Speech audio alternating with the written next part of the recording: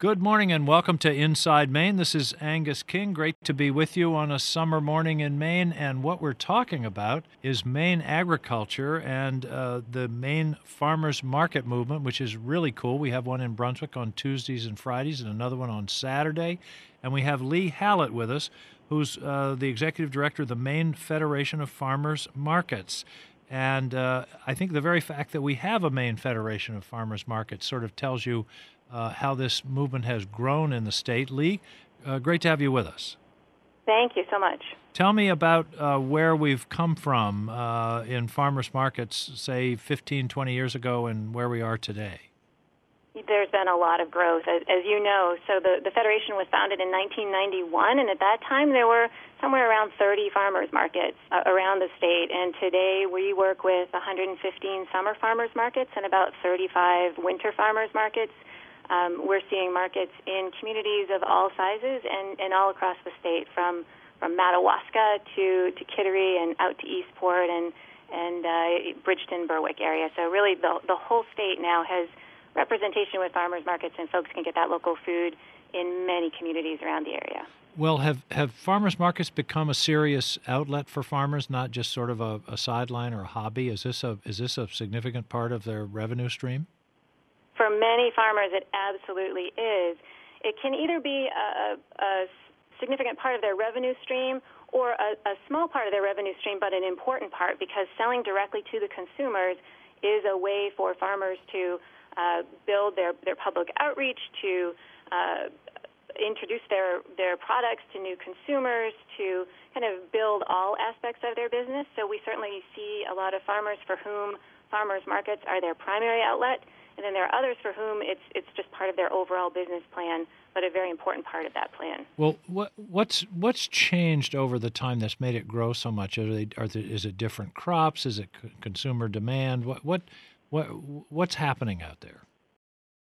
That's a good question. I'd say both of those things that you mentioned. There is definitely an increasing consumer demand, an increasing consumer awareness of the importance of local food, and that's for a range of reasons. Some people prefer local food because it's fresher. Some people prefer local food when they can know the person who grew the food and know the conditions under which it was produced. Some people are really concerned about the environment, and so they prefer to get food that was locally raised rather than shipped in from thousands of miles away in order to minimize their carbon footprint. In Maine, we've seen a dramatic increase in the range of foods that are available, in large part because of programs like the USDA's program to introduce more high tunnels and provide those at a low cost. And so having a high tunnel, which is a type of greenhouse in rural areas, Washington County and Aroostook County, that has meant that the growing season has been increased, and that also means that there can be a greater diversity of products. And you've probably heard of Elliott Coleman and Barbara Damrosch with their four-season farming. Those kinds of techniques have infiltrated a lot more of the state, and so we see people all around the state growing greens, for example, in February. You mentioned that there were something like 30 winter farmers markets, and frankly, I wasn't aware that it was that big. How do farmers service a farmers market in February? So there are a couple ways. Of course, your meat and your cheese vendors will have product year-round, but we're also seeing plenty of produce at winter farmers markets in Maine, even more so. I travel to other states, and people are just astonished to find out that we have local produce available in Maine in the winter. And a lot of that is winter storage vegetables. So we have farmers that are really increasing their capacity to store produce over the winter, things like carrots and cabbage and that sort of vegetable. But then we also have a lot more farmers that are growing greens in the winter. And the primary way of doing that, again, is using these high tunnels and using multiple covers, the techniques that Elliott Coleman and Barbara Damrosch had pioneered decades ago. So a high tunnel is a kind of greenhouse. It is. It's a plastic greenhouse, and they're unheated. But because of these new techniques in growing, even an unheated greenhouse can keep greens like spinach and kale alive all winter, and they will start growing again in January, February. So you'll have fresh greens at rural farmers markets in Maine in the dead of winter. So there's also a growing aquaculture movement as well. So there are some farms around the state that are growing greens in in water, and those are available all winter too. Well, I was up at the agriculture show in Augusta last winter and Yep. saw these really cool flexible solar panels that could drape over a greenhouse and provide some of the electricity for the fan or whatever that's going on in the greenhouse. I mean, it was I'd never seen that technology before, but it looked like a piece of plastic and it bent, and you could fold it up, but it was a photovoltaic solar panel. There's certainly been a lot of interest in solar as a way of extending growing seasons and as a way of powering farms, but as you know, our solar situation here in Maine is unfortunately in limbo at the moment. We had been seeing a lot of growth in farms that were building their solar capacity, and that seemed like a wonderful solution to increase their food capacity and lower their footprint. But right now, I think a lot of that progress is on hold. Well, it's in limbo because of policy, not because the sun isn't shining, right? Yes. Exactly, because of policy. And you mentioned consumer demand. I mean, part of the reason it seems to me that farmers markets are being so successful is that people have just basically are requiring and expecting a much higher level of quality of produce. I mean, I can remember going in the grocery store and an orange-ish tomato in February was about the best you can do. People are no longer accepting that. Right, and people no longer think of lettuce as being iceberg. We have so many more food choices today, and that gives us a lot more latitude to raise our expectations and find alternative resources for food. And for many people, a farmer's market might even be more convenient than a supermarket. You can stop there on your way home from work. Farmers markets also offer more than just food, obviously. There's a cultural component to a market where you're interacting with the producer, you're meeting the person who grew the food. There's often music, and it's an environment in which people will sometimes feel more comfortable just kind of stopping to talk and to enjoy and to really choose those foodstuffs that they're going to bring home in this really friendly environment. And so I think that has helped drive this demand as well. Well, one of the amazing things, I mean, agriculture in Maine is a real bright spot. I mean, we've seen really significant growth, almost 15% in the number of farms in the last 10 years. And I can remember when the standard was, well, farming is going away and farmers are getting older and older. But now the average age of farmers is going down for the first time in living memory. And interestingly, I ran across this figure. 30% of primary farm operators in Maine now are women, and a 39% increase in beginning farmers. That's more than most other states in the country. And I would also add that what we are noticing in our data is that more than half of the farmers markets in Maine are managed by women. So the leadership team as you probably know, Maine's farmers markets are cooperatively operated by the farmers, which is different than in some other states. But we're finding that more than half of the markets in Maine are led by women, which is also an interesting. Now, what do you mean by that? Because the farmers market is there when I go downtown on a Tuesday morning, but how is it organized? Who decides who's there and where they park and all that kind of stuff? Right. There's a lot that goes on in the background. So most farmers markets have meetings throughout the winter. They're, as I said, cooperatively run by the farmers. So there'll usually be a market manager, market treasurer, and some other leadership roles. Those markets will meet during the winter. They have an application process. Many markets don't even have openings because of space restrictions, but if they have open spaces, then they will accept applications from potential new members who will then come to a winter market meeting. They usually will bring their food to show it off to everyone. They'll talk about what they'll bring to that market in terms of what they can do to help the market out, not just in terms of what products they'll bring. And then the market members will, as a group, as a body, vote on who will be accepted for the following year as a new member. And then that same leadership team then makes all those decisions about allocating spaces at the market and that sort of thing. And most farmers markets are very democratic, so they will have meetings and votes on a range of topics. And those do usually take place in the winter. Now, on the side of the supply, I mean, sadly, one of the issues in Maine is food insecurity. Some very, very tough figures, particularly among children. Do farmers markets have any contribution? As I recall, didn't we do something in the agriculture bill that gives farmers markets an extra people an incentive to go to farmers markets? Yes. You're thinking of the Food Insecurity Nutrition Incentive Program, which is part of the 2014 Farm Bill, and that provides what we call nutrition incentives for SNAP shoppers.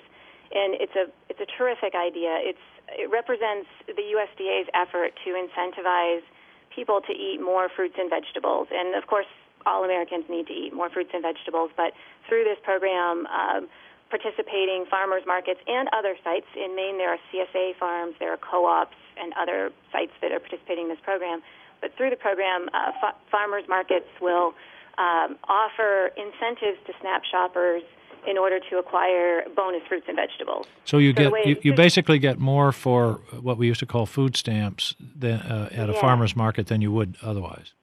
Exactly. So if a SNAP shopper goes to a farmer's market and they buy $15 of eggs and meat and dairy, then they'll get a matching bonus for produce.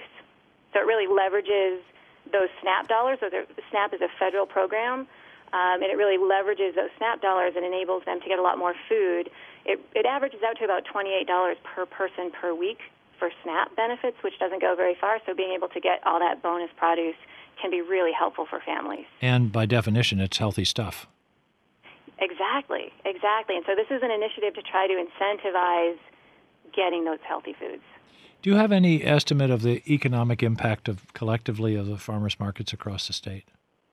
That's a great question, and research on that has really varied. We're undertaking a data collection campaign ourselves this summer during August, and so I hope to have a much more firm answer to that question, a few months from now. But I would be able to say definitely that one important part of farmers markets is that they are an entry point for new businesses and for growing businesses, and we see that all the time where a small farm or a food producer will have a small business, and they're able to grow that business at a farmer's market and potentially then expand into a bricks and mortar or whatever other venue that they wish. And so that's an important aspect of farmers markets in terms of Maine's economy. Over 100 summer and 30 winter. That's a large number. I'll tell you. Here's a funny story. You're doing your job well in terms of education and awareness, because one of my sons who grew up in Maine, Duncan, started or was one of the organizers of the farmers market in Jersey City, New Jersey. I bet you never thought of a farmers market down there. No. But the people are very, very receptive, and I think what's most exciting is generating extra support and revenue, and it's also an amenity for a town. It's just a nice part of what the community has to offer. Absolutely, and we hear that a lot anecdotally of people saying, I love my community, and the farmers market is a big part of what makes it feel like such a wholesome place for me, that I can get this local food, that we have this community space where we can all come together and enjoy talking about food and learning about food and so forth. But I also want to circle back to that Maine Harvest Box, which is what we call those nutrition incentives, that we're so grateful to the USDA for developing this program and to the Congress, because it means that farmers markets are not exclusive places, that people of all cultural backgrounds and all economic backgrounds and can come to farmers markets and get local food and learn about that food and come away feeling better about Maine. So we're just really grateful that we can build this kind of programming. There are 35 farmers markets around Maine that are participating in the Maine Harvest Box program this summer. I want to be sure I heard you right. It sounded like you were saying Congress actually did something right. I don't hear that all that often. So. I did say that, yes. Well, yes. Leigh, thank you so much, and thanks for what you're doing. I presume there's more growth in store for farmers markets across Maine? Yes, there absolutely is, and we have heard even just this week about a couple new farmers markets that are getting underway this summer, and it's really very exciting. Well, it's great to hear from you, and probably I'll see you around Crystal Spring or down on the mall in Brunswick sometime this summer. I hope to see you there. Thank you, Leigh. Thanks very much for what you're doing. Thank you very much. Take care. Yep.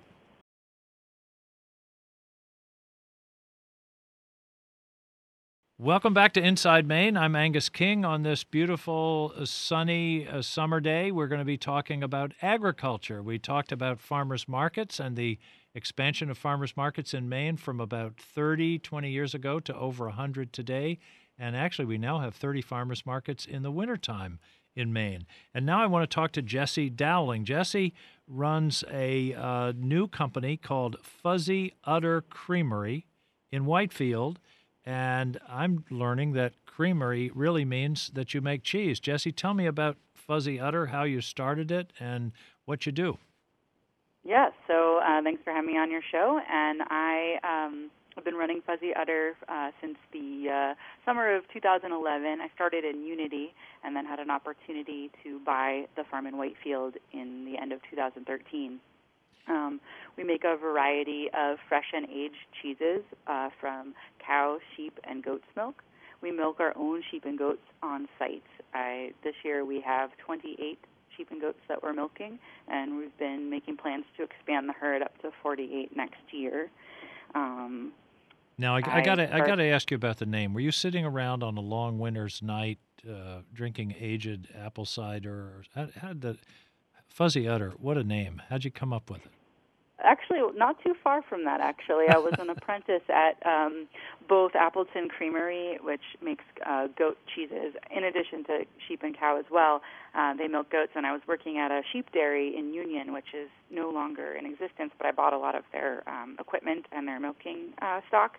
And I was living in a cabin there and kind of just daydreaming about if I started my own thing. And, all udders are fuzzy, and I liked bringing the animal. A lot of us don't know, actually, but you're educating us.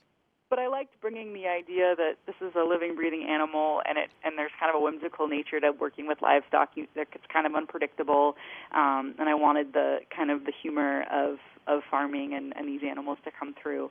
And you can see that on my label. There's a theme with like a sheep with a bucket on its head, and a cow stepping in a milk bucket, and a goat teetering on a pile of buckets. Well, give me a very short course in cheese making. You get the milk, and then what happens?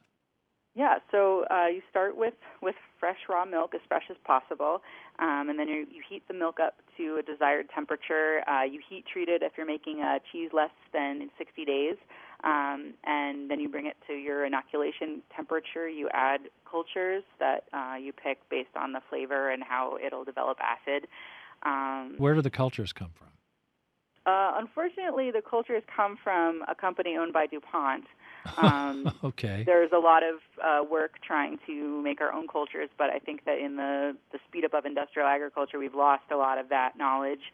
And the rennet comes from the forestomach of a milk-fed ruminant, which would be a sheep, goat, or a calf.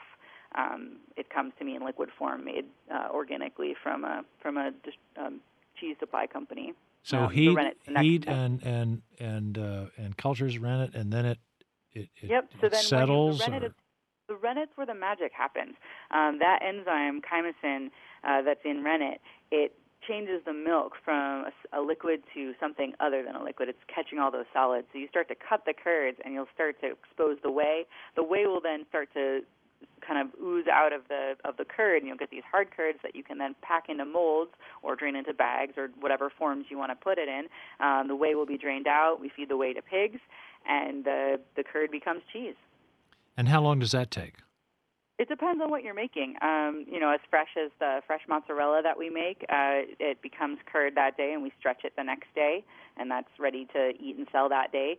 And then with an aged cheese that we're going to be aging in an aging room that's kept cold, and turning the cheeses a couple times a week until they've ripened and have a full flavor. That can take between 2 months on up to 6. And if I had the aging space, I would age it longer.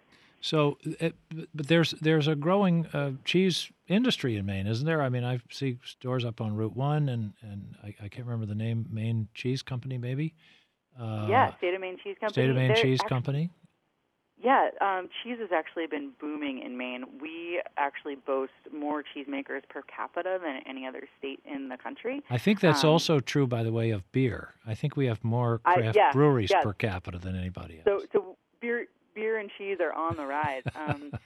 I work volunteer for a group called the Maine Cheese Guild. I'm the vice president, and we've watched there be 16 creameries in 2004 when that group started, and now there's over 70 licensed creameries in the state, and so we're seeing a dramatic rise in small scale, and all of these creameries are very small compared to other. But one of the neat states things and by about scale. Maine agriculture is we're one of the few places where the average age of farmers is going down. I mean, That is true. that hasn't happened in years. Yeah, and I would say a lot of that is the hard work that organizations like the Maine Organic Farmers and Gardeners Association, MOFGA, and Maine Farmland Trust have been doing. But we're seeing an expansion of farms across the board. Not only, I mean, up in Amber Lamke, up in Skowhegan with the flour. I mean, this has become a significant part of the Maine economy. Yeah, it has, and it's really an exciting time to be on the ground, being a farmer. How important? I was just talking with Ms. Hallett about the farmers markets. How important is a farmers market as an outlet for a company like yours? Well, farmers markets make up over 50% of my gross sales per year, so they're very important. Wholesale is also important, but the reason why the farmers markets are great is that instead of having to drop my prices for the wholesale market, I can charge the retail price, which is good because our margins are really low in the small-scale industry, so it's nice to be able to charge what you feel like your product is worth. Now, can you operate year-round? No, sheep and goats, they breed seasonally. They tend to go into heat in the fall, and which means that we end up having lambs and kids in the spring. You can do it year-round, like you can stagger the breedings, but it's more natural, and it works better with our harsh winter climate to have the lambs and kids in the spring, milk over the summer when they're out on pasture eating grass, and then in the winter have them just, eating hay and not have to deal with frozen water lines and milk lines. Do you see future growth? I mean, is this going to keep going, or have we hit some kind of natural limit? My sense is people are demanding more and more local food, fresh food, organic food they know where it comes from. Is that driving this market? There are, but I think we're going to see some boom and bust in both the vegetable industry and in the cheese-making industry. And I think that's because we're not growing our markets as fast as we're growing our young farmers. I think a lot of people are going into this line of work because they're looking at climate change and other environmental issues and just quality of life and saying, hey, we want to do something different. So there's a lot of these great resources that, that Maine has with a lot of nonprofits helping young farmers get the resources that they need. But there's still... It's really hard to make your economy of scale work at a small scale when we're competing against the giants in the industrial agriculture realm where they have such low costs going into the per pound of cheese and vegetables that they're selling. I feel like it's a little bit of a hard sell to be encouraging more people to get into agriculture until we fix our economy. Well, do you work with the chain grocery stores? I mean, are you able to sell into Shaw's and Hannaford and the larger, or is it all local farmers market direct sales? Yeah, I do a lot of restaurants and smaller natural food stores, but it's that whole issue of scaling up. It takes a lot to get up to a level where you would have enough product to serve the supermarkets, and I think that's grants from government grants for farmers would be really useful in that way for land and more equipment. Well, I remember being on a trade mission to Britain once years ago, and we went to Scotland, and there were co-op processors where the farmers got together because no one could afford all the equipment, where they processed the vegetables, they cut them, or they wrapped them, shipped them, and those kinds of things. And that was a kind of intermediate way of dealing with the scale issue. Do you see sort of co-op opportunities in Maine for doing things like that? I think that cheesemakers working cooperatively would be a great thing, but I think that the state should really step up both on the state level and the government level, national level, to level the playing field a bit for the small producers, because we really can't compete, dollar for dollar against these bigger businesses. Can you make a case that local is better, fresh is better? Yeah, and the animals are happier. The animals are eating grass. I knew the goat personally, right? You can say that. Yeah. Yeah, and it's really hard to commodify an animal's happiness, but hopefully we're trying to create a world as my generation gets older and is becoming more of the consumers. I'm hoping that we're creating a world where people are actually going to ask, well, what's the face behind this food? Well, I think that's starting to happen. I mean, I know that people are much more selective about produce now than they were, and the quality in the grocery stores is a lot higher than it was 20 years ago. And I think there is a consumer demand, and you go to some of these stores where for fresh food and organic food, and people are willing to pay a premium for that kind of product. It's true. It's true. And you mentioned restaurants. Is that a significant market? Yeah, I definitely do. About the other half of my business is through restaurants and small health food stores. Restaurants are great because they are looking for a quality product, and so the artisan cheese industry is definitely taking advantage of the restaurants in Maine, especially in Portland, is on good, exciting restaurants that are using local food on their menus is on the rise as well. And you said there's an association now of people who make cheese throughout Maine? Yes. We've been around for over 10 years. We're called the Maine Cheese Guild, and we're made up of, I think we have over 50 members that are cheesemakers. But our goal is to have all the cheesemakers in the state to be part of our members. We're actually hosting a cheese festival on October 16th in the fall, celebrating Maine cheese. It's going to be at Savage Oaks Winery in Union. A winery. I was going to suggest it be at the Craft Brew Festival. You can put those two things together. Yeah, we want to be working more with the Maine Beer Guild. They're doing an awesome job. Well, and they're starting to source they're starting to get their raw materials from Maine. Malt is now, we have 2 malt houses in Maine. I mean, there's a lot of spin-off opportunity here in the whole field of agriculture. Yeah, there is, and also hops are being grown just down the road in Alma. Oh, is that right? So there's there's another beer product. Well, it's fantastic what you're doing, and I like your enthusiasm, and you got to let us all know what it is we can do to help. I think it's a real bright spot in the Maine economy, and it's wonderful to see new people coming into farming. Yeah, I think there's a lot of things you guys could do to help. Taking away barriers for farms that are doing value-added processing to take on laborers with the same kind of tax as regular farm work would be helpful. Debt forgiveness for farmers. They have that for people working in the nonprofit industry, like student loan debt forgiveness. Ah, yeah. And just more incentives to get people onto land, ways to get people lower mortgages. I know the Farm Service Agency does have a lot of programs that are helpful, but I feel like more of that would also be really helpful. Well, you keep working on the cheese, and we'll keep working on the laws. How about that? That sounds good. Thank you very much for your time. All right. Thank you so much, Jessie. Thanks for what you're doing, and I'll look forward to trying some of your mozzarella.